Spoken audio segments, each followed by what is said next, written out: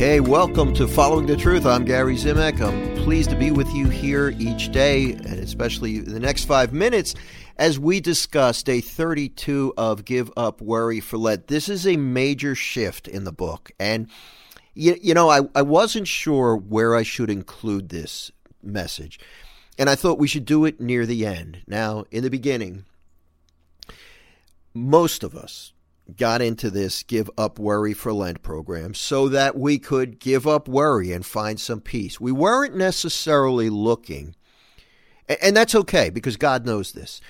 We weren't, and maybe you were, but I would suspect you weren't necessarily getting into this so that you could serve other people. You were doing it to get some peace for yourself, which is a totally understandable reason to get a book like Give Up Worry for Lent. And I realize that, and the Lord realizes it too, and He wants to give you that peace. But at some point, we have to recognize, and this is what He wants as well, that we're getting so much from Him, we've got to give back. And this verse today, I chose to put it in day 32. This reminds us that He's comforting us in some way. If we're feeling more peace now, then we are responsible for sharing the secret with others who may not be reading this book, who may not know Jesus Christ, who may not know that it's possible to experience peace through a relationship with Christ. Let me just read it. This is St. Paul, 2 Corinthians chapter 1, verses 3 and 4.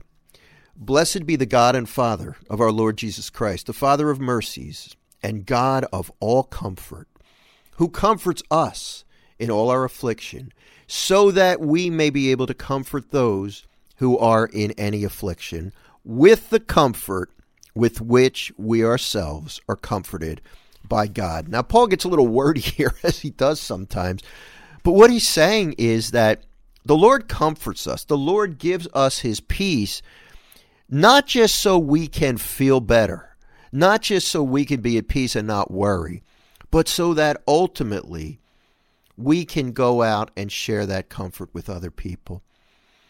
And, that's something that doesn't come natural to me. I needed to be reminded of that at some point in this process. That, the Lord wants to give me peace. He wants to help me to break free from worry. But it shouldn't end there. And I thought it was necessary to put that in the book because we all need to be reminded that we have to find a way, some way. It might be just giving somebody this book, maybe one of my other books, and saying, look, this might help you. Somebody who's anxious, but somebody who might not go to church, somebody who might not pray. And I would say go easy with them. Don't get too preachy because you're going to turn them off. But, many times the Lord sends us into the storm. He allows these storms to develop in our lives so that we recognize we cannot do it without Him. I know that's what happened with me, and there's a good chance it happened with you too. So maybe somebody in your life needs to be comforted today. Not just by you doing something kind for them, which is a great thing to do. You should do that. But maybe by letting them know, hey, I want to bring you some peace. Here, try this out. Jesus helped me to find peace.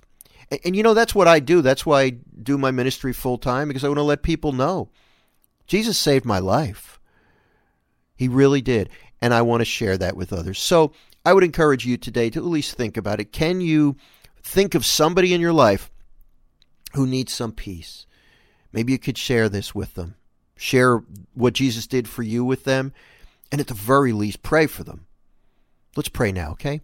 In the name of the Father, and of the Son, and of the Holy Spirit, amen. Lord Jesus, thank you for comforting us, for giving us your peace. Lord, please bring to mind anyone who needs peace that I should be sharing you with.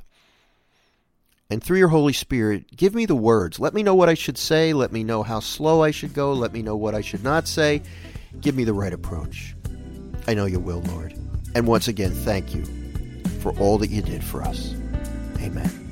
In the name of the Father, and of the Son, and of the Holy Spirit, amen. Pray about it and look around. There is somebody in your life, I'm sure, that could use a little peace. You could be the Lord's instrument, okay? See you next time. God bless you.